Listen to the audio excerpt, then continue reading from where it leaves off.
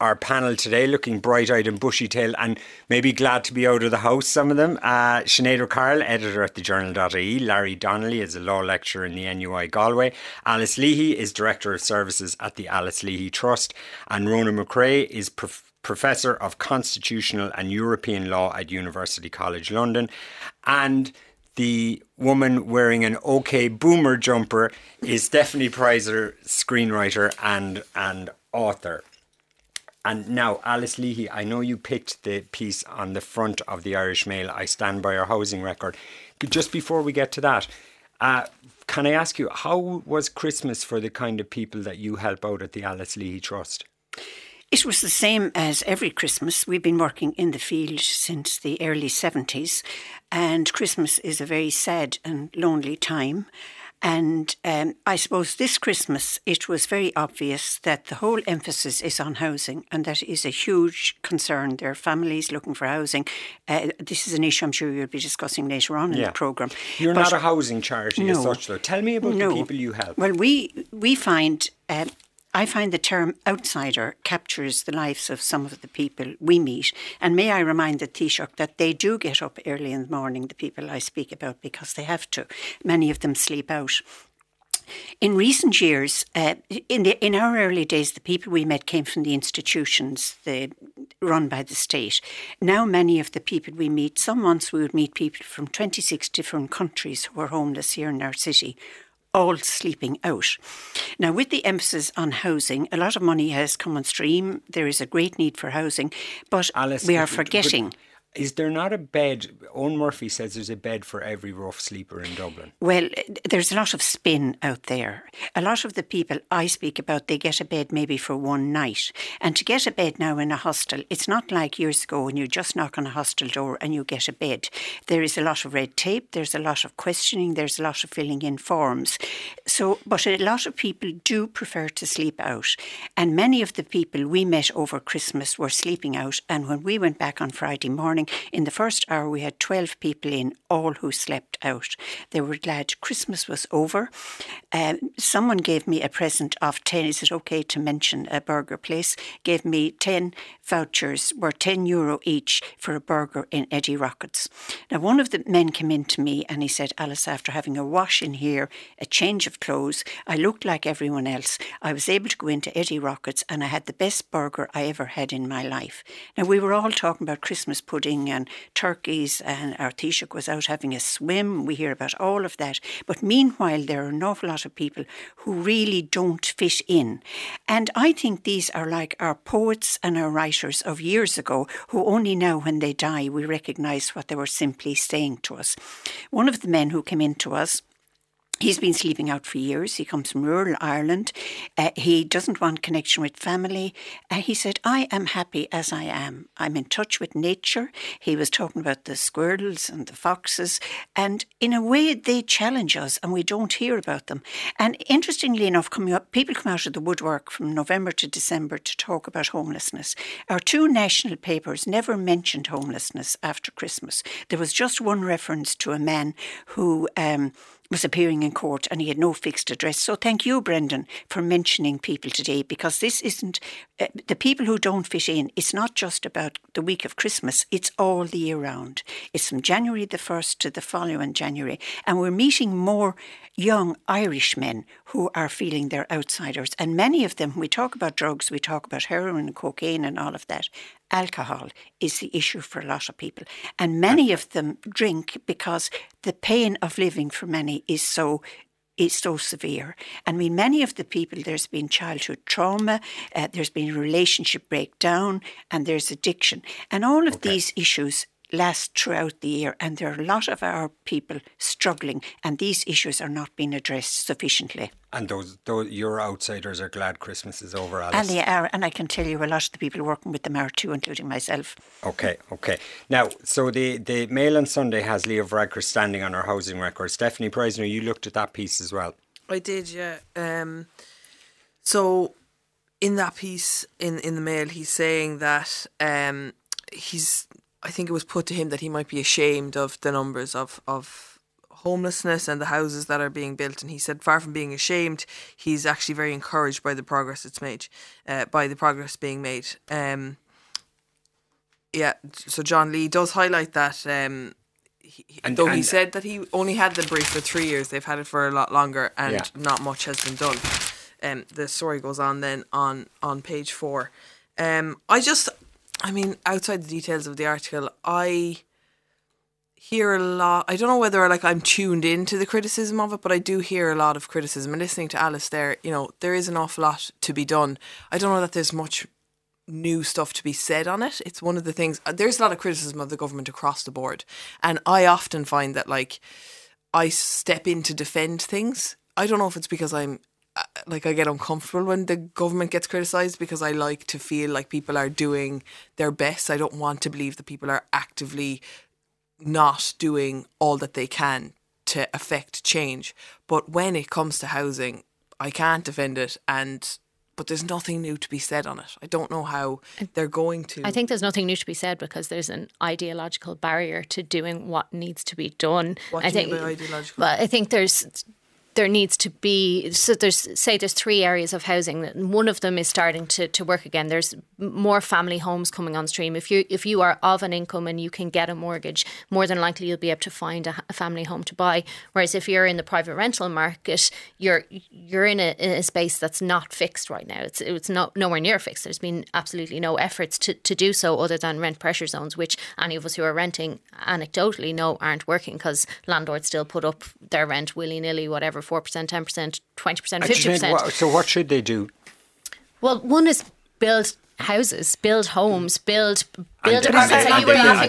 They built 10,000 houses. You were laughing at the start there of, all new non-residential buildings, and those undergoing major renovations will be required to install at least one charging point for electric cars. We're looking going, okay, where are all these buildings being built that aren't student accommodations or aren't hotels, So I think there's a lot of work still to be done there. And if you start talking about numbers, Brendan, you're in a spin, because you're talking about deliverables. But numbers are the facts. Oh yeah, but if you ask the Department of Housing for it, you won't get new build numbers from them. You'll get delivered, and delivered are social housing coming back on stream. They're houses that were out of electricity and now have been re-energised. The minute you start talking about numbers with the Department of Housing, it's extremely difficult to actually get the numbers correct. You won't even get Leo Varadkar and Owen Murphy to agree on numbers. We have done this multiple times with the Journal and Fact Finds.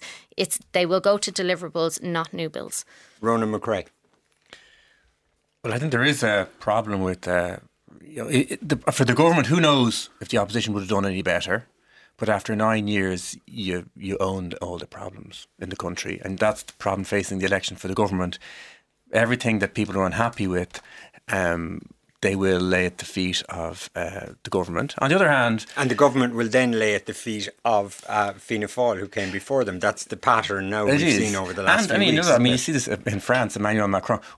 We live pretty well in Ireland. We were a poor country in Europe, exporting people for so long that our self-perception lags, and we don't realise we live a fantastic life in this country. We are one of the most privileged countries in the world. And when you see all the papers about what is wrong and this is terrible, it's not natural that clean water comes out of the taps, that we have free courts. We should also be a little bit more happy about the great life that we have.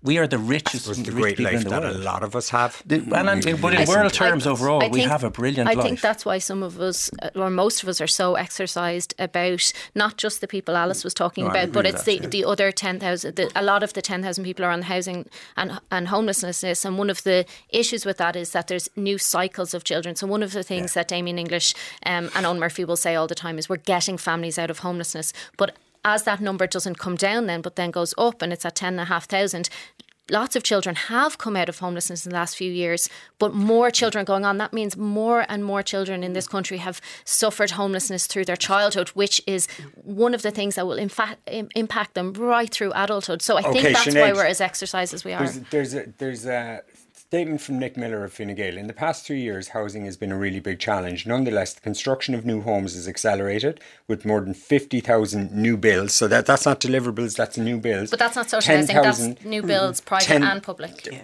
But you're talking about the need to build more in the rental sector as well. We do, I mean, this is probably a far bigger issue for far more people. But you take my point. You asked for numbers, and he gives a number. It doesn't say whether it was social housing. Let me finish giving you his numbers. 10,000 first-time buyers helped to buy through income tax rebates. I think everyone agrees that the first-time buyer scheme has been really successful.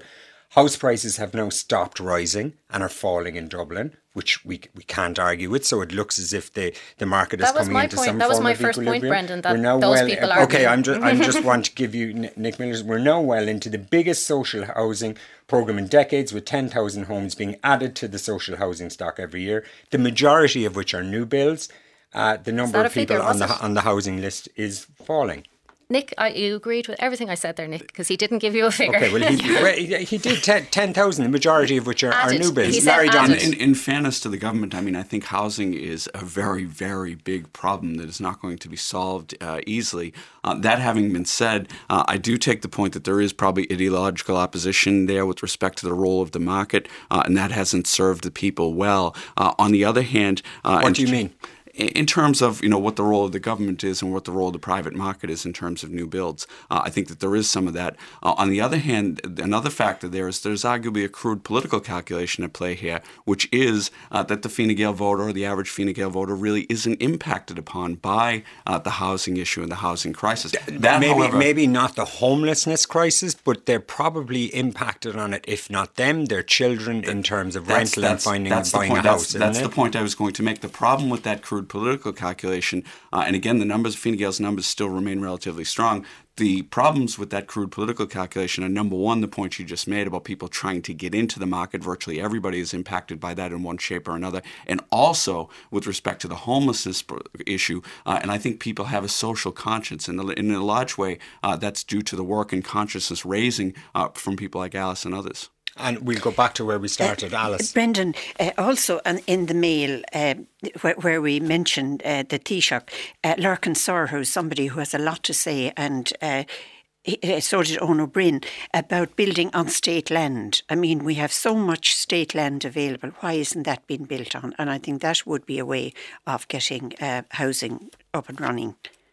Stephanie. It might help, because one of the lunatic issues is that very often you see... I remember one story this year in South County Dublin, the government trying to buy a football pitch, one of 4 football pitches, and people protesting, being like, no, you're not building houses here. So they want housing, but then when they try to build it close to them, there's objections. Okay, now this is precisely the kind of conversation that I guess the government, who are clearly in campaign mode, were trying to keep off the narrative today. The narrative very strongly today is the pay bonanza for public servants, hiking pensions, cutting taxes. Rona McRae, you were looking at that. Well, I do think, that... So one of the issues is relative allocation of resources. What are our priorities? There are a lot of public servants, and they're electorally very influential. Mm-hmm. And there won't be none of the parties are going to come out against pay rises for public servants. But public servants in Ireland, and I can tell you, coming from Britain, living Britain, public servants in Ireland are very, very well paid by international standards. I know in universities where I work, Irish university lecturers are paid nearly half as much again as British universities. And that includes some of the top universities in the world. Now, I'm not saying they work hard, they do a good job, but the idea that very well paid, on average, by world standards, public servants would be the priority when we have issues such as homelessness, that'll pay electoral dividends, but I don't know if it's the right thing to do. Okay, well, I suppose everything is relative, and you know, there are scarce resources overall, yes. But you can't say nobody can get anything until we solve housing either, you know. No, but it seems to be they're saying that's a priority, to raise public sector salaries in Ireland are very high as a term. Standards. But public sector as a term is vague and imprecise, and I think these sort of broad promises aren't going to cut it. I don't know. As a voter, speaking for myself, like, I don't accept this sort of vague promise when specific promises do exist and aren't being made. Like pension, I don't have a pension. I don't, like, what state pension is going to be increased for our generation? You're going to say, okay, boomer to me, but someday you, if you're lucky, will become an OAP, and you will be glad that Willie O'D and others fought every year and every budget to get a pension for you. You think it'll be gone by then? But who's Do your generation believe that none of this will be there for you, this kind of supports that are there for people now? Sinead, you can back me up here, because for the first time I'm not the only person of a generation on a panel. But like, we are now the young people. Nobody's paying into it. We're paying into a state pension as a freelancer. No, you don't. No. A state pension, the old age pension is for everybody, whether you pay into it or not. Will that exist by the time that we're getting it? Like, will there be money for that by the time that we're like? Well, we definitely won't be retiring at the same age, so it will be at least 70. And in the past, older people were one of the poorest groups in Irish society. Now they're disproportionately wealthy, but again, they vote, and all of the parties, government and opposition, will not do anything to touch the benefits of older people because they vote, and that is another problem of democracy. So old people and the public sector will always be okay. Well, I'm trying to make friends this morning. As long as there are elections. Larry, I agree completely with Ronan. I mean, this is one of the issues with politics and electoral politics, is that it's inevitably short term and encourages short term thinking, whereas the long view and the sustainability of the state pension would really mitigate against any increase at present. But there's an election coming down the road. And that's as ever been the case in politics. Freebies are going to be put on the table. We're being auto-enrolled. That's democracy for you, Larry. We have elections. We're being auto-enrolled into pension schemes in the next couple of years, and that's for a reason, because there is a foresight that the state pension will not be what it is. Like, there's a reason we are all going to have to auto-enroll into our own pensions. What is the statistic at the moment? There are how many people paying into it for one person to draw out? I think it's 4. And by the time we are going to be drawing the state pension, there'll be like 2 people paying into it, and like for every 2 people drawing out of it. Those, please don't quote me on those. Basically, it's not going to exist. What you're roughly saying is there's going to be less people paying in and a lot more people taking money out of it as people start living longer. Because people like Stephanie and me aren't having enough children, so you can blame us anyway. Because we're young. Sinead, do you have, what's your situation renting or buying a house-wise or anything? I'm in the rental market in Dublin, yeah. Okay. Which is, and I say this all the time, we're extremely lucky that we have really sound landlords. Like, we are extremely lucky they haven't put up our rent since we've been in there. But I hate that you're at the whim of being close to sound people. Like, some of my friends don't have sound landlords. I have had unsound landlords. Will you ever in the past. own a house? I have no idea, Brendan, if I'll ever own a house. Would you like to own a house? But there are so many things that are part of it. Yeah, I would like to own a house, but also I need to be somewhere close to work. I need to, not be at the whim of public transport. I don't want to get into a car every day because I worry about the environment. There's so many different things at play that you have to worry about before you even start looking at, well, how much do I have to get to pay a deposit? And one of the things that really gets my goat at the moment is the infantilising of people my age. So we're in our 30s, and people say, oh, you're young and you're trying to get on the property market. People a generation above us, when they were in their 30s, they weren't referred to as young, and they were absolutely expected to have been able to buy a house. That was kind of a normal thing to do by the time you were 34. Whereas we have all been in a generation where I got out of college in 2007. Obviously, recession hit. We all started on wages that were completely stagnated for our whole 20s. We couldn't start a pension because everything we earned we had to spend because we were getting paid so little. If we had a job, we were lucky. And then people kind of rat on us as being, God, the snowflakes, and you're not working hard enough, or you're not able to do these things for yourself. And they completely forget that for the entire... There are Generation Xers out there listening who will say, relax, we weren't paying into pensions when we were in our 20s or our 30s. We came out, a lot of people of my generation, not me specifically, hid away in college for a while, but people came out in the 80s and early 90s, and there were no jobs there for them. And if you wanted a job, you went abroad. And I know more people abroad than I know living in Ireland. So we are very similar generations to those who came out in the 80s and those who came out in the 2010s. Hasn't gone hugely well for them either. There's an interesting piece in the Sunday Independent with Jim Daly that, in a way, it's a kind of a personal look at, I suppose, some of the issues we've been talking about there. No politician will ever fix our health service is the headline. So Jim Daly is retiring from politics, and as so often happens when people are retiring from politics, they're liberated to tell a few home truths. Larry, you looked at that. I did, yeah, and I think you're absolutely right. There's no one who speaks the truth like a retiring politician on his or her way out.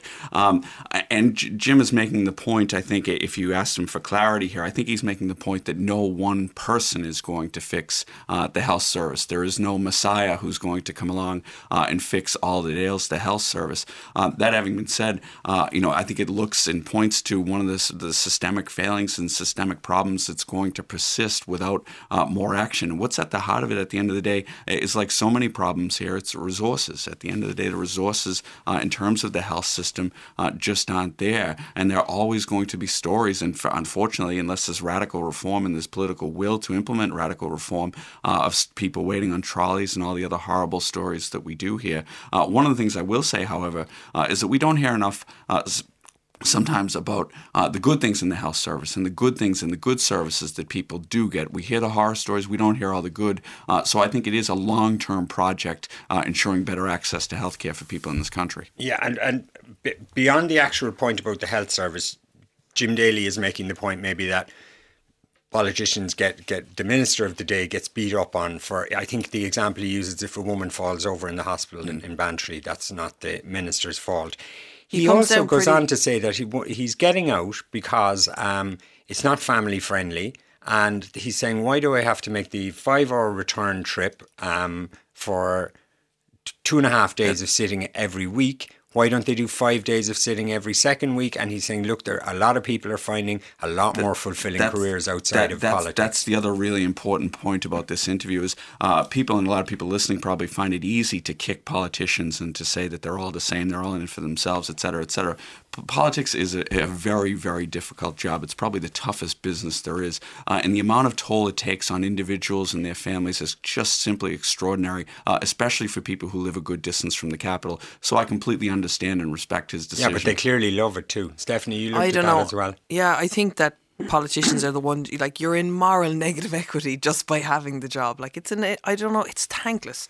And yeah, they get paid, but I don't know if it's worth it. I think that what's interesting in this article is that he comes down pretty hard on journalism and journalists, saying, like, he's never heard a journalist ask the opposition spokesperson on health, what would you do in your first 100 days which will drive significant change? And this sort of constant, like, journalists waiting like vultures to criticise is not helping anyone. It's not helping. Or hold to account, you could call that. You could call it holding power to account. Okay, yeah, they are being held to account, but they're frustrating people who read the papers. They're frustrating the voters, and the stories of positive change are not being broadcast in the same way. Yeah, I read there was an interesting piece with Stephen Pinker in the Financial Times, I think, yesterday. He was making the point that, there's, as Ronan was saying earlier, there's a lot of good news out there. Progress keeps going on. People have good lives, but that most people don't see it because they don't drill down into the facts. What they do is they read newspapers. Now, he said newspapers tend to be about things that happen suddenly. And things that happen suddenly, news, are invariably bad things usually. So there's a sense that, the media is about bad news. There's a book called Factfulness, Stephanie, you might enjoy it, about that, and about, like, how our perception of the world, that it's actually getting worse or more violent, and et cetera, et cetera. Ron, exactly what you were saying. And it goes through every single bit, and actually most of what you would assume is worse is actually much better. Book, yeah. But I do think there is an easy target, and politicians do this a lot. So Jim Daly obviously hasn't left the politician fully behind. They blame the messenger, they blame the media, the middle person, for everything that's going wrong. And this is something that's happening across pop culture, and it's a real Donald Trump effect, that it's actually the media that's incorrect about things. Like, if we're giving you a bad story, even if it's an individual bad story, what we're trying to do is this emblematic of something bigger? And take this year, Printergate was one of the biggest stories that caught the media's attention. And one of the things about that was it was emblematic of a lot of what goes wrong with our procurement processes in Ireland. So while it's like, oh, it's only 1 million, or it's only 2 million, or it's not a big story or head shouldn't roll about it, what it is how come the state gets it wrong so many times? Why is VAT left off so many costings? That's happened, what happened with the National Children's Hospital. So there's some things that we're telling you that's emblematic of a bigger problem in the system. It's not all just what Jim is saying, focusing on the one bad story when there's lots of good happening. I think it's interesting. I find it frustrating that politicians can just say how they feel when they're leaving politics. I would never criticise journalists unless we're very lucky to have the journalists we have in Ireland, and without the journalists we wouldn't know what was going on. But I do think there's a need. I don't know how you do it. I leave it to the younger people around the table. But there is a need for some group to get together in the media and get some kind of think tank or get even some business person to finance it, and that there can be more investigative journalism. Because I think the average person who reads the paper is very interested in knowing what's going on, but they can only get a pen picture. So I think Sinead is actually making great waves on that with the podcast. The Journal are doing a lot of deep dive stuff, aren't they? But it's hugely resource heavy is part of the problem, and that's where the media is at. Now, we just to reflect the year we've had and to reflect the year that's coming, we should talk about the environment. The Sunday Independent page 1 story, new law to ban sale of petrol and diesel cars. Larry, is this the right direction we're going in here? Is this the right way of going about it? Well, I think it's the right direction. Whether it's the right way of going about it, I certainly don't know. It seems to me to be a very, very ambitious time frame in terms of getting this done. And I point to the problem you mentioned before. But the other thing that strikes me in terms of all new buys are going to have to be electric cars is that the cost of electric cars is going to have to come down quite significantly because they cost a small fortune now. And to think that they're going to be all that much cheaper within 11 years' time is quite extraordinary. What is the government going to do? I think there is a line in that story saying that Bloomberg or somebody are saying that by 2021 or 2022, premium cars, the electric and hybrid models will be cheaper than the petrol and diesel. But there is an element here, is there, Ronan McCrae, that we're not managing to make it more attractive for people to do the right thing, are we?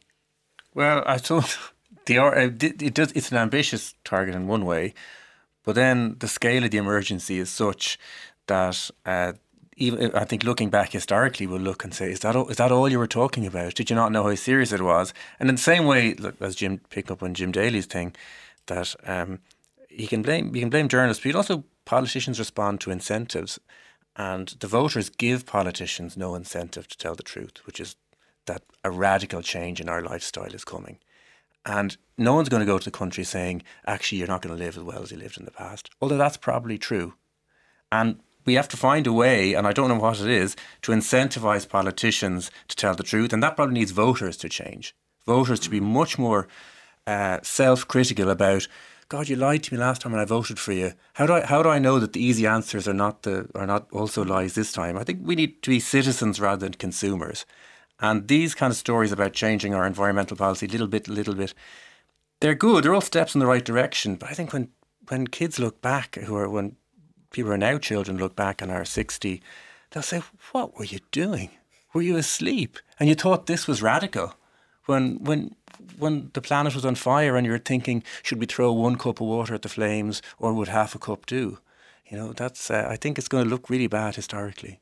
Sinead, is that what you think? There's a story in the corner of the front page of the Sunday Business Post as well about the Minister for Agriculture, Michael Creed, saying the reduction of the cattle herd can't be ruled out. That's something I don't think you'll hear Minister Creed say as we get closer and closer to an election in April. And that is something that is more radical, like that we do. Yeah, and actually, if you read the interview inside, he basically says, no, this is a simplistic notion that if we just cut half the cattle, that would make a difference. He eventually agrees that, yes, we might do that if everything else has failed, but he says everything else is not going to fail. So he's not actually saying it. No. And then there's going to be, like I'd say, there's already people screaming at me in their kitchens saying, but what about the aviation industry? Yeah. Cars are way worse. There's a huge amount of whataboutery when it comes to any decision around climate change. And one of the other things that is going to be understandable? Are we beating up on farmers and individuals out there for the way they live their lives when China goes on merrily on its way, when they're building a coal field in Australia that's the size of Belgium or something and bringing it on stream? All these electric cars are going to be powered by what? Coal? There's a great cartoon, isn't it? A few months ago in a paper that said, who wants change? And they show everyone puts up their hands. They say, who wants to change? And no one puts up their hand. And our emissions are per capita as world citizens are way above our fair share of emissions. So we can say we're beating up on people, we're doing this, but we have to do an awful lot.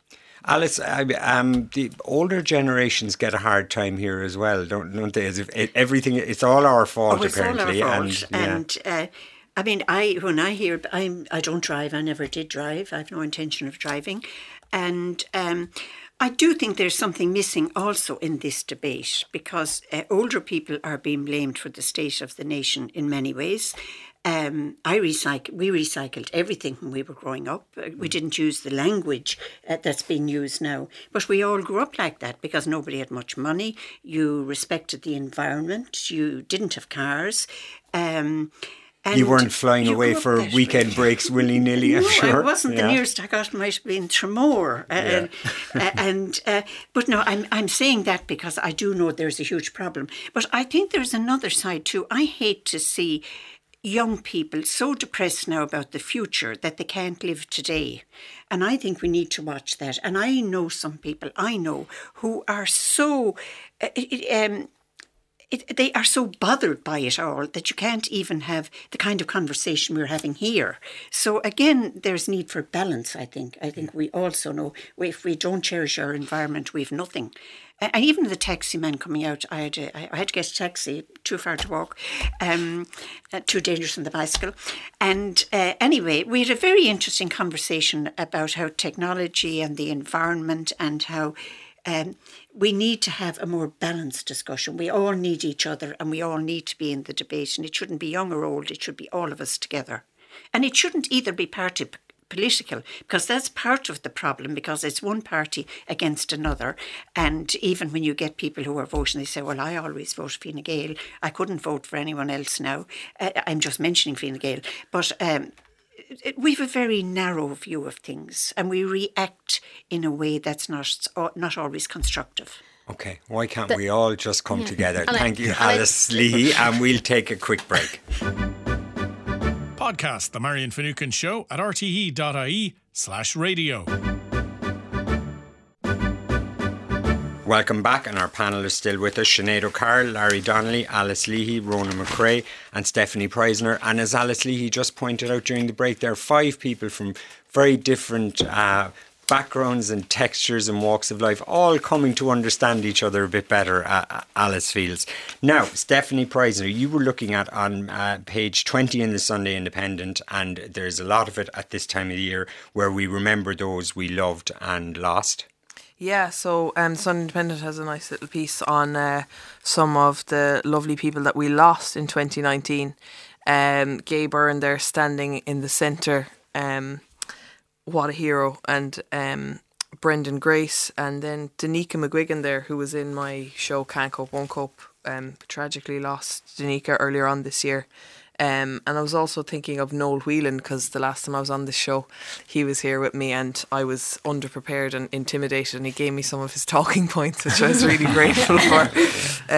So, yeah, just a nice piece there on some of the people that we've lost. Yeah, okay, and we remember them all very fondly, and at this time of year as well, it is difficult for people who've lost people during the year, so we remember them. Sinead, we couldn't let things go today without mentioning the FAI.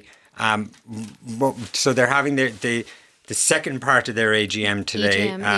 What's in the papers today that caught your eye about the FAI matters? Well, probably a lot of people saw Shane Ross's Christmas tweet where he had his turkey, or his goose, actually. A goose? His goose. Sorry. No mere turkey, it was a goose. It was a goose. And Man of the people. Yeah, and he was wondering... I think it was a Stephen's Day goose, actually. I think so, yeah. It wasn't his Christmas Day turkey, it was his, and he was asking which one of them had got his goose. Was it the vintners? Had cooked his goose. Was it the FAI, or was it the judges? So it was, I guess, at the start of this year, would you have predicted what had happened with the FAI? And I think a lot of people within sport, within football, and certainly within journalism, knew that there were problems within the FAI, knew that there was definitely governance issues within the FAI, a lot of which we had wanted to write about, tried to write about. I'm thinking of people like Emmett Malone in the Irish Times, who had definitely done a huge amount of work, but because of the legal restrictions that we have, and because of, like John Delaney said himself in a Sunday Times, the Sunday Times had documents, he had taken a case against Journal Media and said, it's not a strong case, but we're going to see if they'll stop writing about me and the FAI. And obviously we didn't at Journal Media, we didn't do that, but that was something from the horse's mouth. He had said it in a meeting of the FAI. The Sunday Times were able to get their hands on those minutes and printed it. So things like that stopped us being able to investigate fully and tell the public fully what we had feelings about.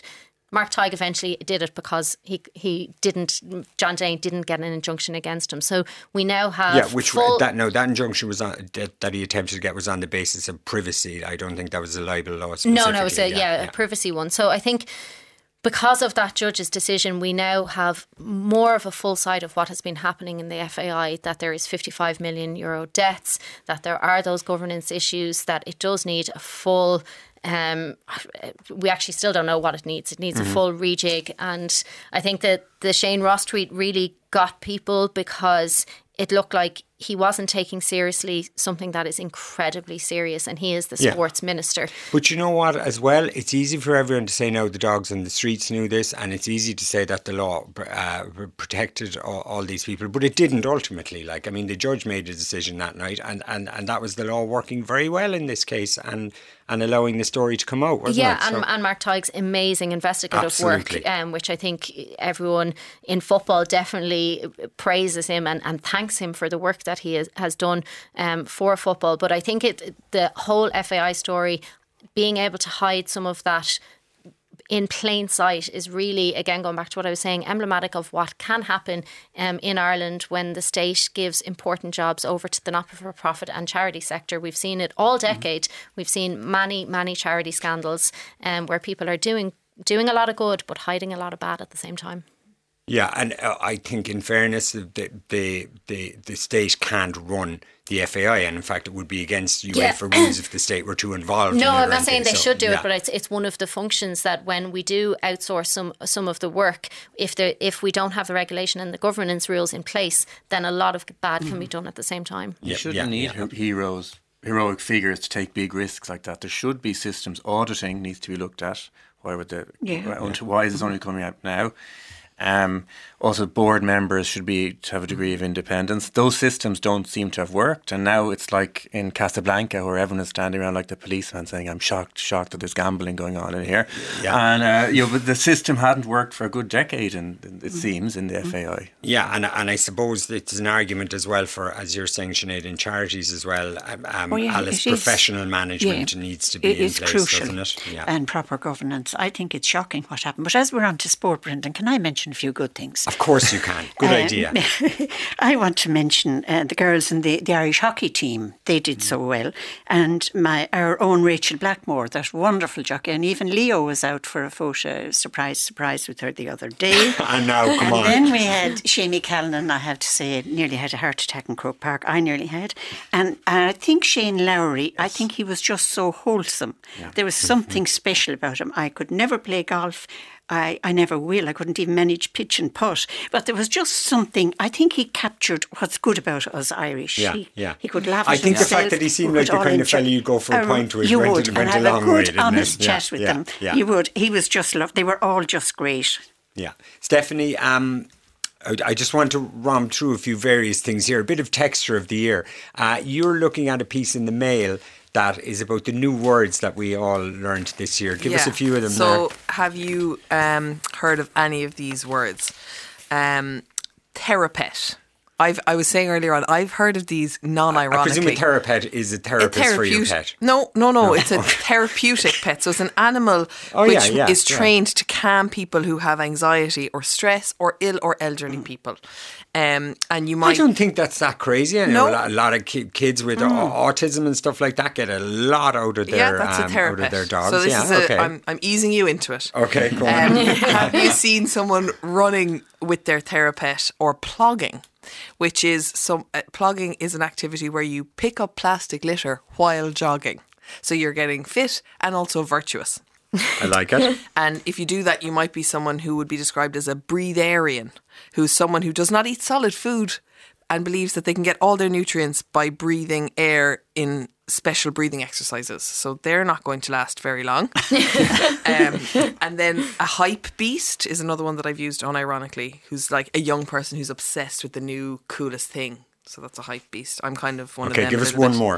A slashy, who otherwise known as a millennial, someone who has a lot of forward slashes in their job title. Okay, so you're an author slash screenwriter. Yeah. So are you a slashy? I'm a slashy, yeah. I'm also a hype beast, and I'm also a nightmare. and I leave you with them. And a therapist, I'm sure, to somebody. Yeah. Okay, let's move on to it would be a shame not to have Larry Donnelly here and not talk about the constant entertainment in a way that is America. So, Larry, how are you feeling about it all now at the end of 2019 as a dyed-in-the-wool Democrat and everything? Where are you at? I suppose, quite up in the air at the moment. Donald Trump, one never knows what to expect next. I do think, however, as much as they might have seen it as a moral imperative, I do think that the impeachment process was a political mistake. I don't think it's going to help the Democrats' cause. It's going nowhere in the Senate. We have an admittedly biased jury who is going to acquit the president almost no matter what.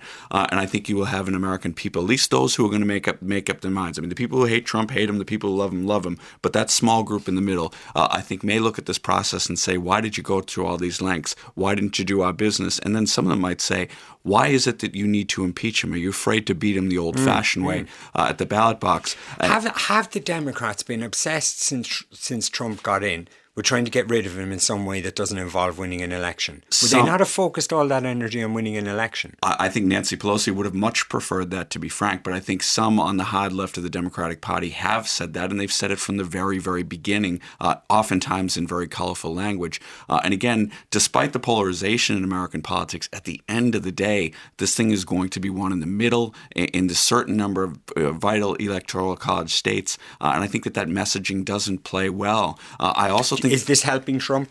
I wouldn't go so far as to say it's actively helping him, but what I will say is it's not hurting him, and the poll numbers show that over and over again. I also think that there is an issue with the Democratic primary. I think with the potential nominees, all of them have profound flaws as political candidates, and the other issue. In fairness, the guy they were going up against has fairly profound flaws as well. And this is always said, but the thing is, and this is the genius of Trump, whether we like him or not, he plays the game by very, very different rules than anybody else does. And what I'm afraid of in terms of the Democratic primary is some cast this as the moderates versus the left. I think if you go to Pennsylvania, or if you go to Wisconsin, or you go to Michigan, you're going to see people look at those Democratic candidates. Again, the people who are going to decide this thing, and they'll say, they're all completely out of tune with me, at least on cultural issues. And Donald Trump can manipulate that sentiment. He's proven his capacity to do so. Is it manipulating the sentiment, or is it just how you win an election, really? I think to ascribe everything he does as being in some way malicious, like that he's manipulating sentiment, that's what politicians do. And is it a question, are the Democrats going to lose this election more so than Trump wins it? Do they even need Trump to help them along? They could. And your point about manipulation is an interesting one. Of course, all politicians do that. But what Trump has been able to do is to cast himself, the New York billionaire, somehow as a champion of people who are down and out, when the reality is his policies have not accomplished anything for those people. That is extraordinary manipulation. The economy is roaring ahead, isn't it? Well, the unemployment numbers are fantastic. And in particular, again, a space to watch is the unemployment numbers among Latinos and African Americans are at historic lows. And Trump's support among particularly Latinos would blow your mind away if you looked at the numbers, especially given the things he has said about building a wall and all sorts of other derogatory things. At the end of the day here, I don't think that this, there is a perspective out there that says, oh, Trump's going to do this. I don't think it's that easy because everything went right for the guy last time and he just barely squeaked over the line. So can the Democrats still do this? Yes. But I think in large part it's going to be down to who the nominee is and what happens between now and the first Tuesday of next November. As a kind of a moderate conservative Democrat yourself, who's the candidate that you think could do it? It's a really tough question. If you put the proverbial gun to my head, I'd say Biden. But I think if Biden gets the nomination, I think everybody who's desperate to beat Donald Trump is going to have their head in their hands saying, please don't make one of those gaffes that you're so prone to making. Larry, is there anything the Democrats could have done or you would have liked them to see them have done over the last 4 years so that you didn't have this, kind of lackluster lineup of people and that it was more obvious that they had a candidate almost picked by the time they got to the primaries? Like from an Irish point of view, that makes sense going into any kind of leadership campaign. is there anything they could have done within that system? It's very tough to know. Your point is well made, and the question is a good one. The issue is, I think the Democrats have struggled internally with how best to combat Trump. There are two schools of thought. One is we move to the left, we rally the troops, we get African Americans, we get others, we get young people out to vote, and we go that way. Or do we take that middle course and try to appeal to some of the people we lost last time around? I think there's been a huge internal struggle as to which course of action, and that has almost paralyzed them in terms of taking the more robust that stance electorate that didn't work for Hillary, and indeed it didn't work for Labour either in Britain, did it? But they failed in the same way. So Hillary was a centrist candidate and Jeremy Corbyn was a hard left candidate, but they both failed to get older white voters in post-industrial areas. Okay. They both failed in the same way, even though they're very different candidates, which is really worrying for the left. So it seems that they're damned what they do and they're damned what they don't. Is it that the left has become so obsessed with identity politics and all that they've forgotten who they're supposed to stand for, which is the working people? Or yeah, I mean, the OK Boomer generation, there is a degree of contempt for older working class white voters that I think probably turns people off. The Democrats have a lot to say to young, college-educated, fairly often wealthy voters in cities, but they don't have much to say to retired miners in. And just to take that point, I think it's not the left that are obsessed with identity politics. Right, it's actually the right that are obsessed. What the left do is they want equality for minority groups who identify in a different way than the mainstream do. The right are opposed to that, so it's actually the right that are more obsessed with identity politics. It's a question of which direction you look at it from. What they've argued, and Sinead's point is well made, but what they've arguably done is they've, at least from a perception point of view, and perception is everything in politics, the common perception, at least among the key voters, especially in the United States, but also in the UK, is that the left cares more about trendy cultural issues that benefit wealthy people than they do the bread and butter stuff. Now, listen, we only have a couple of minutes left, and I'm conscious that Ronan McRae, we didn't get to your specialist subject, which is Brexit. If I gave you now a minute and a half or so, could you give us an idea of where you think it all goes from here? Okay. So Ursula von der Leyen rightly was said yesterday she's worried that Boris Johnson has said that he will put a limit on the negotiations. There will be no extension of this transition period. So when Britain leaves the end of January, they go into the transition period when they're still in the EU legally. Well, they're out of the EU, but they're still in the single market. That'll only last for a year unless it's extended. The big problem Boris Johnson's facing is he swore he won't ask for an extension, but there isn't enough time to do a trade deal between now and December. Worse, he has to ask for the extension before the 1st of July. So he has to turn around to his party before July and say, forget everything we swore about not extending the extension period. We need to extend it. He probably won't do that. That means all that we can have by December is a very minimal trade deal or no deal at all. And a very minimal trade deal is not that different from a no-deal Brexit. So we're probably at this time next year, Britain will be facing some form of cliff edge unless Boris Johnson manages to pull off another vote, kind of fairly shameless vote fast as he's done in the past. Problem is he has to do it early. Legally, it's impossible after July. So we're looking probably at some kind of cliff edge this time next year. Okay, so crisis not averted, uncertainty not gone. We'll take a break. Podcast The Marion Finucane Show at rte.ie/radio. Now, this week's State Papers from 1989 were released. John Bowman, broadcaster and historian, has been reading through them, focusing on Anglo-Irish relations and looking at how they reflect the relationship between Charles Haughey and Margaret Thatcher. They'd both come into power 10 years before, in 1979, and had had a bumpy relationship in their many meetings since then. They were not to know it, but 1989 was to be Thatcher's last year as Conservative leader and Prime Minister. John, you're very welcome. Tell me about 1989 in terms of Anglo-Irish relations.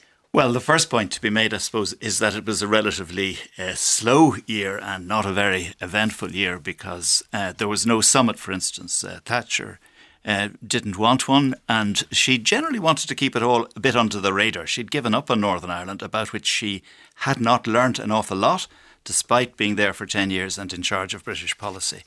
She was kind of all over the place on Northern Ireland, really, if you look at the total big picture. And her relationship with Charles Haughey was better than it had been because he had sent her a stinker of a letter in the previous year, saying he was just fed up with her presumption of knowing more than he did about the issue, as if it meant more to her. He was pointing out that it meant more to his state than it even did to the British state. And he was prompted to do that by Richard Ryan, who was one of the key men in gathering intelligence on British policy in our London embassy. And Richard Ryan wrote to the Department of Foreign Affairs, but it was absolutely intended for Charlie's eyes, and was written in a way for him to pick up on, which he did. And in the previous year, he had written Thatcher this letter, which is very important, and where he said that he was just pissed off by. He didn't use that word, but he did say he was tired of being ballyragged by her at their summit meetings and so on. And the next one was one she took more seriously. And she kind of woke up to the fact that he was there. He was really quite annoyed with the way she was approaching it. And he was trying to educate her on the complexity of Northern Ireland and what it meant to the Irish government in Dublin. Now, of course, the key point about Haughey himself is that he was playing all of this out on a wicket, not only not of his making, but it was the Hillsborough Agreement, which he had described as partitionist and as treasonable. They were his first cold verdicts. And he began rowing back by very small increments, even within 7 or 8 days, because he knew that if he ever came back into power, it might well be the wicket he'd be batting on. And so it was. And what must have really surprised him, although this is not the sort of detail one gets in the records, what must have surprised him is just how well prepared that wicket was by the Irish players and the diplomats and the people in the Taoiseach's department, all of whom were Fitzgerald appointees. Okay, so we have a clip, I believe. Yeah, well, okay. So he met Margaret Thatcher for less than an hour. I actually, in the Irish Times piece, I said they met for 30 minutes. When Charlie Haughey talks to Tommy Gorman on RTE News, Tommy says to him, You met for 15 or 20 minutes with the British Prime Minister. Yeah. So it was always put down as half an hour because it was in the margins of the European Union summits. But it was probably less than an hour. And much of that talk, or at least a higher proportion than usual, was about Europe, which was one of Margaret Thatcher's preoccupations. And in the December summit, the key big point about it was that the Berlin Wall had just fallen. It was all the talk at the EU summit you can imagine. The heads of state in Europe, the buzz was around Germany.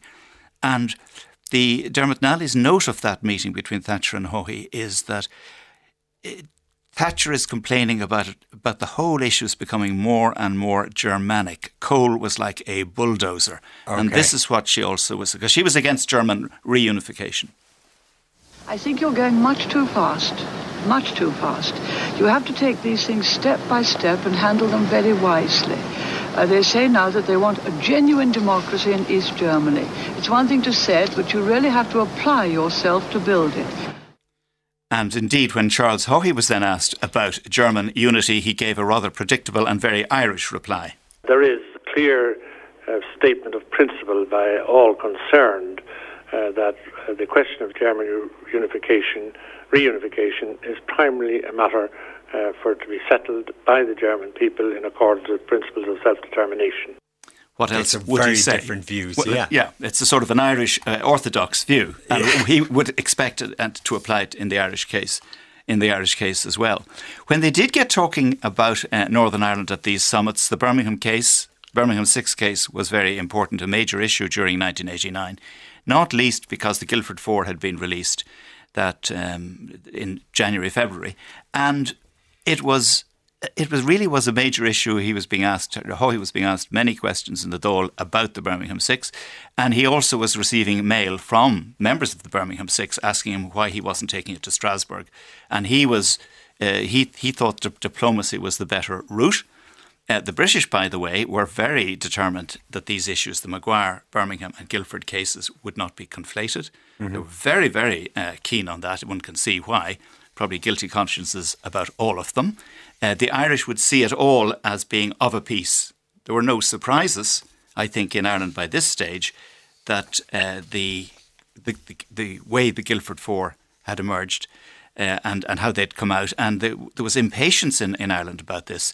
And when Douglas Hurd now is trying to take, he was by then the Home Secretary, and he was trying to take oxygen out of these cases. It was his responsibility to refer them to the Court of Appeal. Okay. And he'd then been succeeded by Tom King, and this was his response to the whole issue. Till there is something new, I'm quite clear that my successor, indeed he's already said so in Parliament, he won't see grounds for referring it back. Now, if there was something new appeared, which had not been before the Court of Appeal on either its two hearings of the matter, well, that creates a different situation which he would take account of. I mean, Hurd is really taking the oxygen out of that, and he's saying that it's all really, he sounds a bit bored by it, really, and he's under too much pressure about it. But the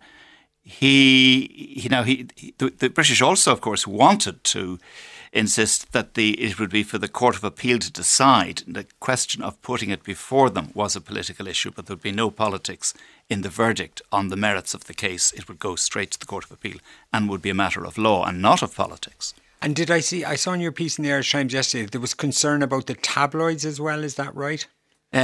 Well, there was always concern about the tabloids and how they might show something, but I think in a way there's not much you can do about the tabloids. You know, they will be tabloidy, if that's the right word, and not a lot one can do about it because it will be reduced to a simple headline. But when Charles Haughey then was asked about the Birmingham Six, and as I say, he had been under pressure from not least the Birmingham Six themselves, writing directly to the Taoiseach. Tommy Gorman asked him about whether there'd been disagreement between himself and Thatcher when he'd raised it at the marginal meeting at the summit. No, I didn't say we disagreed, but we exchanged views. And so far as we're concerned, we have a very definite view about the Birmingham Six, which we state both publicly and privately, namely that the outcome of the Guildford 4 case makes a case for a review or reopening of the Birmingham Six case almost unanswerable. We didn't disagree, but we exchanged views. That's a great Haugheyism, isn't it? Yes, yeah. Now, is there anything in the archive that reveals early signs of I guess you mentioned about Thatcher's view of German reunification, early signs of how Thatcher and Britain were viewing Europe at that point in the Euroscepticism that would come back to bite us all? Well, I suppose there are, but they were always there when Thatcher was talking about Europe. You know, she wanted her money back and all of that. And Nicholas Fenn, who was the British ambassador in Dublin, he made efforts before the Madrid summit, which was in the summer of that year, to get the Irish on side. If he used the phrase that that Thatcher felt a mite lonesome as she was making her views on Europe and the direction in which it was going. And then he said also that the social charter was seen by the British as codswallop. When Thatcher herself was talking to Haughey, she complained about the airy-fairy talk about European Monetary Union. And of course the British didn't join the European Monetary Union. But there's that tone all the time. Charlie tries to kind of... Now, one is depending on the notes. In my case, the Irish notes by Dermot Nally of these exchanges. Okay. They're not verbatim accounts, and some things can be lost. There's never anything added, I would say, but the tone and the note you will generally pick up. But these would not be absolutely direct quotes, but it does show that she was, with Haughey as with so many others, not afraid to sort of say what she thought about the direction of Europe. Now, when Haughey was asked this about, again by Tommy Gorman in an RTE This Week interview, about Thatcher's known antipathy to many of the EU's policies. The British Prime Minister and the British delegation have their own view about certain developments in the community. They're opposed to certain things. They make that opposition clear. They put their case clearly to the community. But then when the decision is taken, that's the end of the matter. So there are the seeds of so many things there, aren't there? You can hear in both of them. Yes, you can, but there's no. But also you'll hear in Charles Haughey there. He's really determined to say nothing. Yeah, except that and he's not. Nor is he really telling the truth, because Maggie stayed on message and remained difficult within all of those EU summits. and didn't hide that view to anybody. You said at the beginning there that Margaret Thatcher, I don't know how you put it, didn't really know much about Northern Ireland, or did she have a clear policy on Northern Ireland overall and where she stood on it? Well, I don't believe she did. First of all, she knew very little about it when she became Tory leader, and what she did know was kind of taught to her by Éire Niamh, who was her Northern Ireland spokesperson. He was later assassinated coming out of the car park in the House of Commons, as we know. And Ian Gow would have been another advisor, and he was killed in the front drive of his own car by the Provisional IRA at the end of her time, or about the end of her time in office. But she had no fixed policy on Northern Ireland, and in my view, she was unreadable. I mean, she was kind of all over the place. She said that Northern Ireland was as British as Finchley. She often said that the border should have been drawn further north. Now, by often I'm including private conversations that she had with people. And she asked James Pryor at one stage whether he believed the British should adopt a tactical withdrawal from Northern Ireland. So over the period, she is really unreadable. She had no fixed view. The chapter covering Northern Ireland in her own memoir was written by Charles Powell, ghosted by him for her, and she signed off on it. And it is very shallow, it's myopic, it's very Thatcher-centred. She dismisses the Hillsborough Agreement, the Anglo-Irish Agreement that she signed with Garret FitzGerald, which probably was by British historians would be seen by those who helped to get her over the line on it, would be seen as her greatest achievement, but it wasn't seen, of course, by the Ulster Unionists in that way. They saw it as Ireland, the South, putting a toe in the door. And didn't like that at all. But it has changed the relationship. And how it came about, in my view, was just by the British deciding that they could not deliver a policy within Northern Ireland based on the dynamics within the North, that they needed the wider framework, that geography mattered.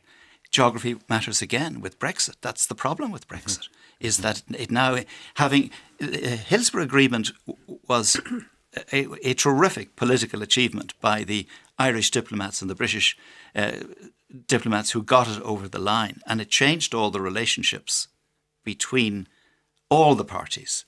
But in my view, anyway, it changed them for the better because it made them more realistic. Thatcher did not believe that and came to believe that it had been a mistake of hers to do it.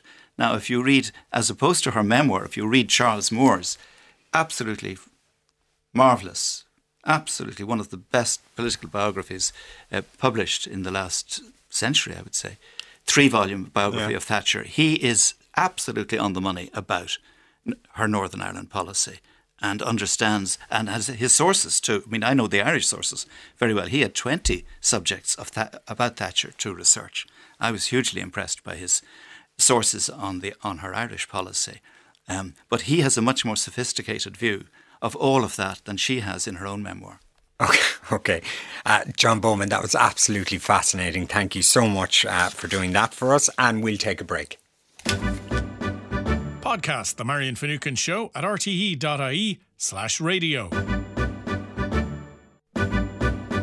Welcome back. Now, our panel are still with us. Sinead O'Carroll, Larry Donnelly, Alice Leahy, Rona McRae and Stephanie Preisner.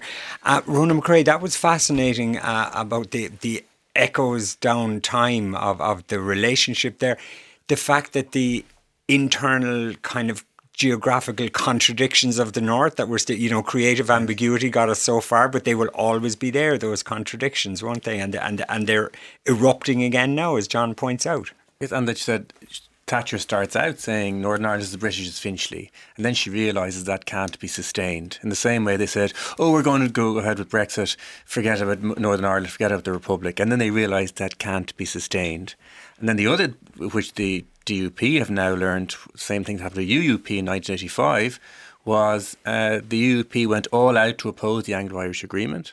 They played all their cards and they lost, and then eventually they had to adjust to the settlement that became the Good Friday Agreement. And same way the DUP went all out to oppose Theresa May's compromise, which gave them 95% of what they wanted. went all out to oppose it, backed Boris Johnson, and now have been stabbed in the back and are getting almost nothing of what they want. Is there an argument that we've backed Boris Johnson as well, and now we're getting stabbed in the back too? Well, we didn't give Theresa May the gap to get through. We kind of gave it to Johnson, and we thought, okay, we're not going to actually get Boris Johnson now. He's going to do a U-turn or whatever, but on he goes. He's determined, isn't he? I mean, in terms of what he gave, Theresa May and Boris Johnson gave the Irish government the same thing. They both said no controls on the border. Now, Theresa May was doing that by restricting Britain's future trading agreements, but they would have to follow the EU a bit more. Boris Johnson did it by cutting the Ulster Unions adrift. So, from the Irish perspective, we got the same things. Are we not potentially going to get a much less close relationship between the EU and the UK, and thus between us trade-wise, east-west? For two things that'll affect us. It'll affect us a lot. It'll affect services on the border a lot. Could be so goods are covered, but services are not by the agreement.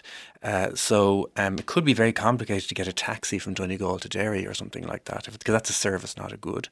The other thing for Britain makes a big difference is for the Scottish Nationalist Party, who are now in a panic because they're finding out that if Britain is distant from the EU and they're independent and in the EU, they're cut off from their main market. And Mike Russell, the SNP Constitutional Affairs Minister, was on the radio the other morning in Britain. I thought he was a Brexiteer, and he kept saying, oh, they'll never cut us off. We do so much trade. And I realised he was talking about Scotland being cut off from the rest of the UK. And actually, it took me a minute to realise it wasn't some Tory, it was the SNP. So they've really been hit by it, because economically, the independence is much harder now for them, even if emotionally it might be easier because they don't like Boris Johnson. Some of what Sinead. John was saying there remind me of Colin McCarthy's piece in the Sunday Independent today. Colin was writing about how Brexit wasn't inevitable. A lot of the theory at the moment is Brexit was inevitable because the UK was never really bought into the European project. And McCarthy goes through how that is not true. But when John was saying there about, Thatcher's issues with the EU are very similar to what we're hearing about in the last couple of years from Conservative Party. And he mentioned in Memoir the 3 volumes, but if people don't want 3 volumes and they do want to get a little bit of a snippet of what Thatcher thought of Europe and Northern Ireland, Erin Neve's biography from a couple of years ago, The Man Who Was Saturday, it also goes through Erin Neve's fascinating life of breaking out of Colditz, and but it also gives you a little bit about how he was pro-European initially, Thatcher wasn't, they were in cahoots about everything else. He knew a bit more about what was going on in Northern Ireland, but very much took on the unionist cause and the fight. So if you don't want 3 memoirs, that's a very short, interesting book that you can I haven't read either the 3 memoirs or the one, but I have read Colin McCarthy, and it would make you kind of kick yourself. That he points out that like the EU was never a huge issue, and it was they've been polling for years asking British people what were your top 3 issues, and only 10% of them used to mention the EU. Then Cameron didn't have to do what he did. Cameron punted that if I get a majority, we'll have a Brexit vote. The chances of him getting a majority were, So it was dogged by bad luck all the way, wasn't it? And at that stage, we thought a Labour leader would probably back staying in the EU, but then they got Jeremy Corbyn, who obviously was very lukewarm on. I think Jeremy Corbyn is singularly the worst bit of luck that played into all this part. You agree, Ronan McRae? Well, without Jeremy Corbyn at the head of the Labour Party could have stormed home, because the Tories, we forget now after the election, but the Tories were in disarray this time last year. They got 9% in the European elections, and Jeremy Corbyn, by being confused on Brexit and then selling a kind of unappealing version. But the interesting thing about the last UK election was the first election I can remember where voters didn't like any of the party leaders. Normally one is up and one is down. And if you think about it, a lot of that is because in both cases, the leaders of the party were elected by the members, not the MPs. And the membership of the parties is very unrepresentative. So we got 2 leaders who were catnip to the party members, but actually not popular in the electorate more widely. And the sidelining of kind of institutions and MPs for party members was really damaging. Something we should think about if we want to go down the road of elected mayors and things like that. Enfranchising party members rather than parliamentarians ended up producing a menu that the electorate hated. Okay, but we're all for democracy, and we don't want the elites choosing our leaders. But I suppose, as in Labour, you can pack the house £3 a head, join up, and this is what you get. Well, democracy needs institutions. Direct democracy has nothing really worked anyway. Yeah. Okay, fair enough. Now, we'll mention Brexit in another context now in a minute. There are some really exciting new routes opening up, though, from Ireland this year, including direct flights to Tel Aviv, Rhodes, and Menorca, to name just a few. So, Owen Corrie, editor of Travel Extra, is here to tell us all about them. Good afternoon, Owen. Afternoon, Brendan. Let's just, we won't stay on Brexit too long, but before we look at those new routes, we look at some of the issues facing the travel and the aviation sectors and how they will impact on the listeners and the Irish consumers. So, if I may Brexit, is that going to affect our travel? It will indeed, and I'm going to come in on Ronan's point there. What isn't also representative is that 37% is not a landslide. When you put the two leave parties, this is something that's been pointed out by a few people but hasn't got a lot of noise, their grand total is 43%. 57% of the British voters in that election voted for parties that wanted to stay in the European Union. So the first past this was always going to be the case when the they allowed him to system is the problem. They allowed him to really rerun a referendum where he didn't problem. have to win it. He only needed to get 40%. Yeah. And anyway, how's it going to affect our mini breaks? That's what we want. It's going to affect Britain's mini breaks massively. The European aviation industry has been looking with a very, very jaundiced eye, even as much as the rest of the world has been looking at what's going on, the shenanigans in Britain. And they've given extensions as the deadlines came and the deadlines were missed for an aviation agreement. Okay, we can have the same aviation terms. They've also put in a very interesting clause that it can be unilaterally dropped immediately overnight by the European airspace regulators and the European aviators should they choose to do so. But what that does is it allows British Airlines access to the rest of Europe under our existing Open Skies agreement. Open Skies, there's an entire generation have grown up with it. For those who didn't grow up with it, I remind you what used to happen. Every single flight had to be a bilateral agreement between two governments. It meant that the national airline, it was always national airlines, were allowed to fly Ireland to France and France to Ireland. The fares were virtually carved up between the two airlines. People paid £240 to go to London. Open Skies came in the 90s, one of the big beneficiaries of Open Skies. Lots of airlines scrambled to get the benefit of it. One of the big beneficiaries was Ryanair. What they did was revolutionised transport for a whole generation of Irish people, cheap flights. What Michael O'Leary, who heads up Ryanair, says is that one of the benefits that of Europe that ordinary British people, those people who voted to leave the European Union, have enjoyed without even realising it, is cheap flights. And he says that there's a great likelihood, particularly when you have governments with big national airlines like the Germans and the French, that they will use the new rules to punish Britain and cut off aviation access to their cheap holidays in Benidorm. Those satellite channel programs about Benidorm might be a good casualty of that. But anyway, what will happen for us is we depend quite heavily. We have about 40 to 30 to late 30% of our flights are to and from Britain. So should the aviation agreements come to a halt, that leaves a huge big problems for not just the Dublin routes to British regional airports, of which we have a huge number, but also our regional airports. It's a big question mark, to use and the is cliche. Is that a big chunk of our tourism? It's a huge chunk of our tourism. It's more than it's not quite half our tourism, but let's say of our 11 million tourists that come into the island, 4.5 million will come from Britain.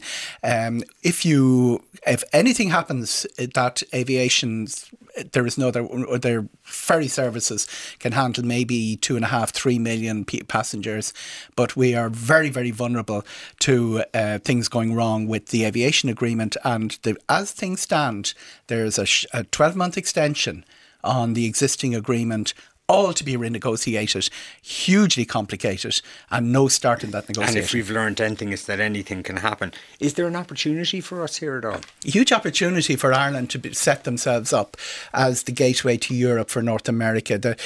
Our second biggest tourist market, about 2 million of our tourists come in from North America, from USA and Canada every year.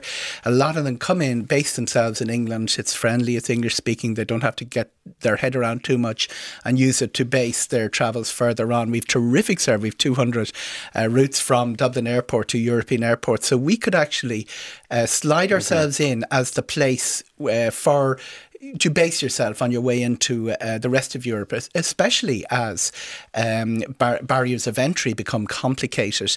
They will probably not be that complicated if you have a UK passport, but if you have a passport trying to navigate your way into Britain and on into Europe, or from Britain into Europe, it could become complicated.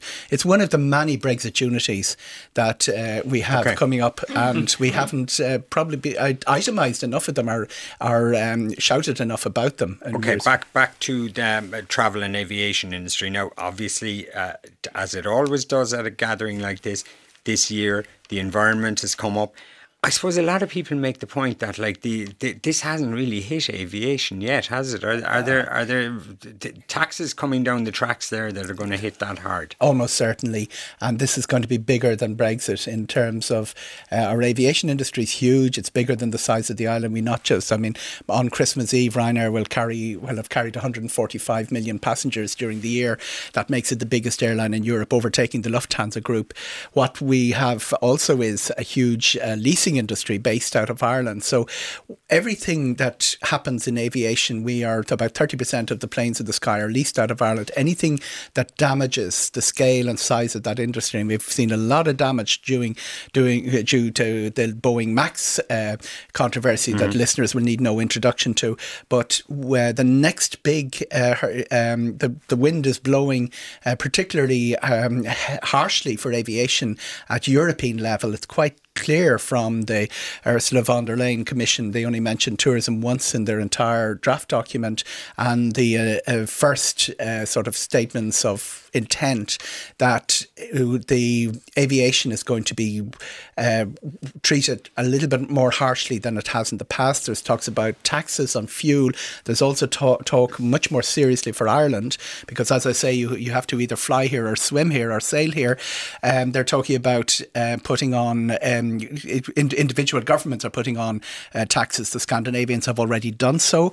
The Belgians and the Dutch are talking about it. The French are on the brink of doing so, and it looks like it'll happen in Germany. Is this going to bring us to the end of the glorious window there of 20 years where people were flying around the place willy-nilly, and mini breaks in Eastern Europe and all the rest of it, winter sun, all of it? Conceivably, because two things will happen. The fares will go up. It'll disproportionately hit the low-fare airlines, which are Ryanair, EasyJet and Wizz. And it'll be sort of seen as a bit of protection for the Lufthansas and Air Frances of the world, which is a bonus for those governments. The second thing that will happen is airlines will look at the viability of their routes, and a lot of those, back in the old day, people flew from big hub to big hub. You flew to Paris, you got off and you went on to Nice or whatever. The real growth in Europe has been point to point, from smaller airports to smaller airports. Amazing routes like that Kerry and Knock have got to Cologne and places like that. So all of those routes are only viable because of the low tax environment in aviation. If that changes, airlines will look at those routes, start chopping back on them. They will be cautious. It won't be the consumer who will decide. It'll be the airlines that will decide. And we could end up with our West of Ireland small lush deans and B&Bs in the West of Ireland, small restaurants, feeling the impact of a movement that they conceivably agree with, an environmental movement. The aviation people are saying our flights are greener than they've ever been. Let us at it, but I'm not sure that argument's being heard. Okay, so time is not on our side then as regards getting in a bit more travel. Tell us about the new routes that we have out of Ireland this year. One of the things that's happened is that we have felt slightly fewer of them, and one of the immediate cause of that is that Boeing would have expected 58 new Boeing 737 Maxes next year. We're talking about 30 a couple of weeks ago. Now they're talking only about 10. So we had 35 of these last year. We have about 124 next year. But the good news is there's some really interesting stuff in there. The bottom of the boot of Italy, everybody can visualise that in their map. Brindisi is one of the new Aer Lingus routes. It's a particularly good value side of Italy to go to Sardinia. And Puglia is just Puglia is absolutely gorgeous. Yeah. Sardinia, now never as popular as Sicily, and we have very, very good access to Sardinia opening up. Thanks again to Aer Lingus next year. So Aer Lingus are going to back to Alghero up in the north of Sardinia. And they're going to Rhodes in Greece as well. Okay. Aer Lingus, we're planning on, they've 3 North American routes every year, but they're not delivering any this year because while Boeing has their problems, Airbus also has their problems. The aircraft that were to fly those routes are a little bit later than they might have been. And then we have... Ryanair have announced a new route to Menorca. Menorca is new for Ryanair. Marseille is new to Ryanair. And Menorca, an underestimated kind of island in a lot of ways, isn't it? Quieter and more family than Mallorca and obviously Ibiza. Even though both Mallorca and Ibiza have little quiet, you can escape the madness in both of those islands. But Menorca is more associated with a mature family product, and that's a new Ryanair route. And we'll have direct flights to Tel Aviv in Israel. Really exciting. We've had lots of charter activity to the Holy Land down the years. El Al are introducing a flight next summer, and that links up Ireland and Israel. There will be a big inbound Israeli market as well. But obviously it's a hugely historic country with there's no matter whether you're atheistic or Christian, you cannot escape all that narrative of the Holy Land. And they do say Tel Aviv is a great party town. Tel Aviv as well, is party central. It's a beach city. There's very few of those sort of major beach cities across Europe, and as they say, it doesn't go to sleep. Okay, Owen Carey, thanks for that. You're going to stay with us, Owen, aren't you? Absolutely. And we'll take a break. Thank you. Podcast The Marion Finucane Show at rte.ie/radio. Welcome back, Sinead O'Carroll, Alice Leahy, Ronan McRae and Stephanie Preisner still with us. Owen Carey has stayed with us. And now, obviously we're not just at the end of the year, we're at the end of a decade. But back at the beginning of 2010, did we have any idea about how different the world would look now as we head into the 20s as regards technology and how we live our lives and everything? So we're joined now in studio by Professor Barry O'Sullivan of the School of Computer Science at University College Cork, and he's been looking for us at how technology has been changing everything in our lives over the last 10 years. So Barry, before we get on to Snapchat and Tinder and voice activated assistants and all that, just remind us first what life was like back in the dark ages at the start of the decade. I'm not sure about that. So I'm not sure about that dark. 2010 was the I suppose the big thing that happened in 2010 was the release of the iPad. You know, so everybody is probably sporting one of these things now. It wasn't the first of these tablet things, but it was probably the one that transformed the world. The kind of modern focus on big data, on artificial intelligence, on privacy, that was all sort of that was all in the future, so to speak. You know? Did we have smartphones at that stage? Oh, we did. Yeah, the iPhone was introduced in 2007, I think. So we're about 2.5-3 years into the smartphone, so they were certainly picking up. But the whole app world wasn't really developed as much as it is now by a long shot. Okay, were there apps at that stage? Oh, absolutely, yeah, absolutely, there were. That was the I suppose the iPhone was the start of that whole industry, and by 2010 there was certainly a very strong industry around that. But I suppose we weren't as absorbed in that kind of thing as we are today. Yeah, in the sense that a lot of us live our daily lives through apps. Oh, absolutely, and that's we hadn't lost our children into little rectangular boxes at that stage either, you know. So yeah, we weren't concerned at that point when the iPad came out. We weren't thinking, my God. I don't think we were. I think we were we might have been worried about what they might see online, you know. So would they stumble across stuff that they shouldn't see? But I don't think we had even imagined that, you know, kids and even ourselves as adults would be spending so much time on these devices. I think that whole concept of screen time was something that we hadn't even imagined would be an issue. Now, one thing that wouldn't probably be as visible to a lot of us, your area of artificial intelligence, that has actually been creating seismic change kind of underneath the surface, hasn't it, in the last 10 years? Yeah, of course. Explain a bit to us about that. So I suppose AI is one of these sort of longest overnight successes in a sense, So it's been around for, you could argue, a couple of hundred years. I suppose the term was invented 70 years ago.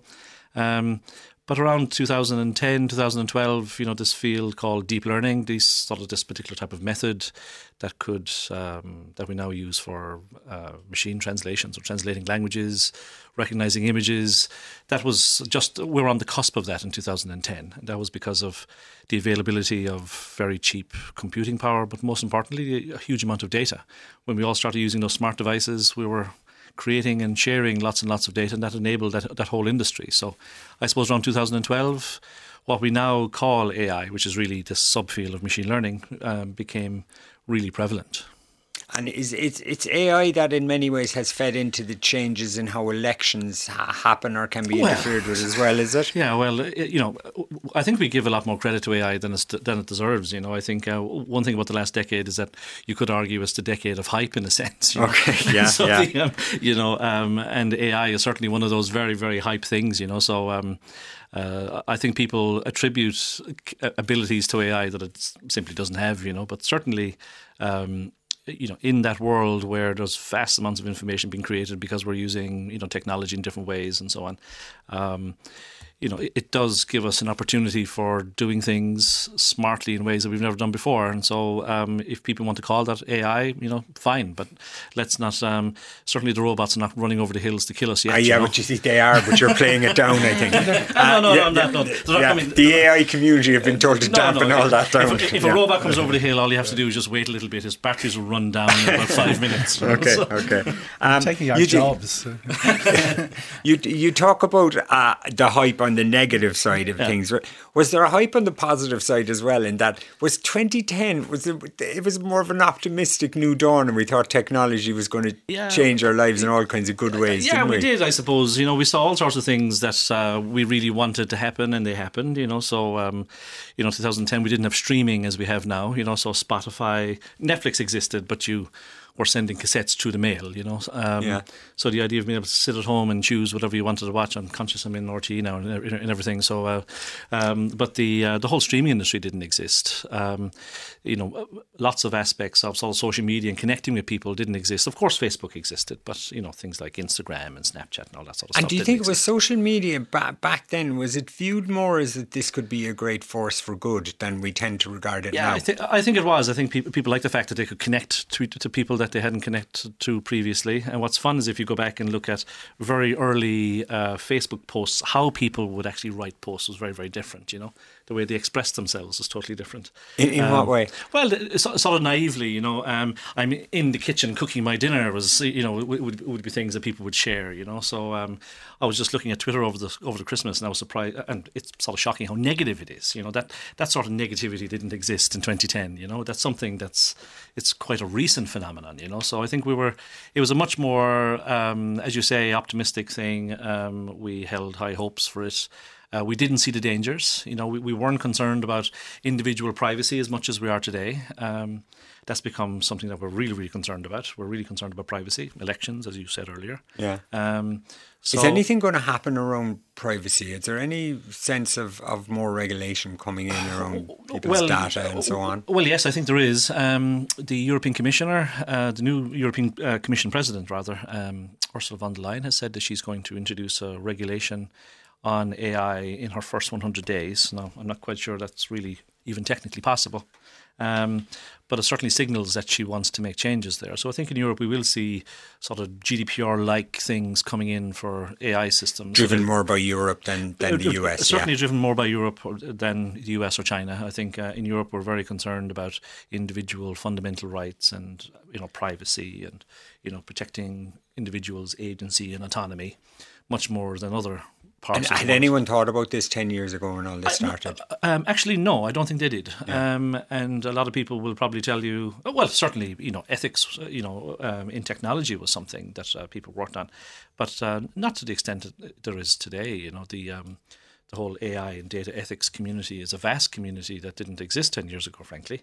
Like, sure, there were people in philosophy departments and in legal departments and social scientists who were talking about these sorts of things, but the tech people weren't talking about this at all. The idea that this could have a negative impact on us, our children, our well-being, our mood, and to the extent that they do, but we didn't actually envisage that. I think to a large extent. Stephanie, you wanted to come in there? Yeah, I just think it's interesting that sometimes I think when it comes to the end of a decade, you start thinking about like, this is what we thought 10 years ago. But, you say people are concerned about their safety online and their protection, and yet they're still bringing, I don't know how many people got Alexas for Christmas, like bringing spyware into their home, using their date of birth as their password, accepting cookies because they want to read some gossip-driven article from the internet. Like, these are ongoing issues that people say hypothetically, we're really concerned about our privacy online and GDPR. Well, get your spyware out of your kitchen and stop asking people to play music for you. There is an element as well, though, of there is a generation coming through now for whom privacy, because life is still simple for them, it hasn't become complicated, they think I've nothing to hide. Privacy is not a huge issue for them, is it, when they do polls? But young people, Stephanie's absolutely right, that people do sacrifice their privacy for a very, very low cost, Like how many times have you been on social media where you see something like, discover what Muppet you are, and you press a button and you accept all these terms and conditions where everything about you is basically sort of sucked into the cloud, so that you can discover that you're Fozzie Bear or something, Like that's not a reasonable payment for your data, right? Yeah. But but young people use technology totally differently to adults. If you look at your typical young person's Instagram account, you have to find. Talking now? Well, I'm talking teenagers. I'm talking sort of. Say 12 to university age, you'll often find they've got zero posts at all. They share in a story-like manner. They share in a way where things sort of disappear, and that's not, of course, privacy, right? It's an illusion of privacy. Though. Yes, absolutely. So I think they see the world very, very differently to how we do. We've a lot of Chinese students, and they find London very quaint and low tech because they are used in China to doing everything on their phones, everything online, including being watched by the government all the time, and they're not bothered by privacy. No, so they kind of think, whatever, and they find it. They think, it's like going back to the 1970s here. I can't do everything on my phone. Partly because they culturally or politically, for whatever reason, they're not as concerned about privacy. They skipped all that credit card thing, and their phone is their metro ticket. It's like moving from 20 years behind to 20 years ahead of us. They are astonished that we don't use the technology more. But of course, there are no privacy concerns whatsoever. But the social scoring system is well up and running. This you've all seen the Black Mirror episode probably, where you all have a score between 0 and 9. This is actually running in China. This is actually happening, and it has been developed and has been deployed far ahead of schedule. Which is interesting. But, talking about accessing data about individuals, if you look at Estonia, which is probably the most advanced country in Europe, sit down with any Estonian person you want to, and they will take you through, they'll open up in their app all of their personal data, which is shared with the government, and they'll be able to tell you who accessed it, when, and for what purpose. So the idea that, for example, here in Ireland, we're very concerned about the public services card.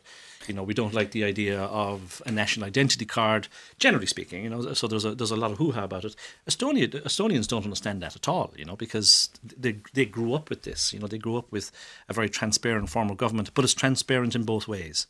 So somebody checks your, logs in to check your address, you see the fact that somebody has logged in. That's a really big difference. PSE, and one of the big problems with the PSE is people weren't sure what departments were getting access to what, and Elaine Edwards did a lot of work on that. Hang on, how come the Department of Transport are seeing what car I drive, etc. Exactly. Yeah. One of, I think, the most problematic parts of it is that we're now not it's come to a point where you can't kind of come to an agreement. Did you actually look at your phone while you were speaking? I looked at my phone there because I was trying to make... I'm really hyped up about this, to be honest.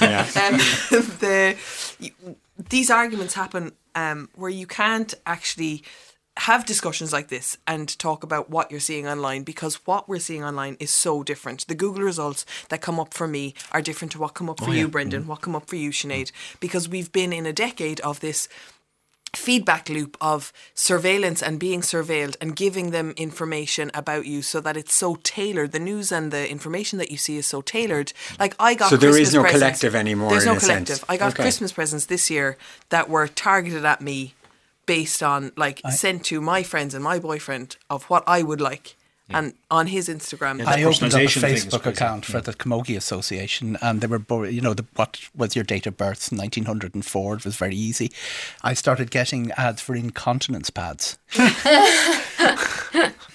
it stops any sort of discussion in a group. Sinead, how has technology impacted most in your life in the last 10 years, do you think? Well, probably mostly my job. Yeah. In that 10 years ago, the Journal.ie didn't exist. Well, we set up at the end of 2010.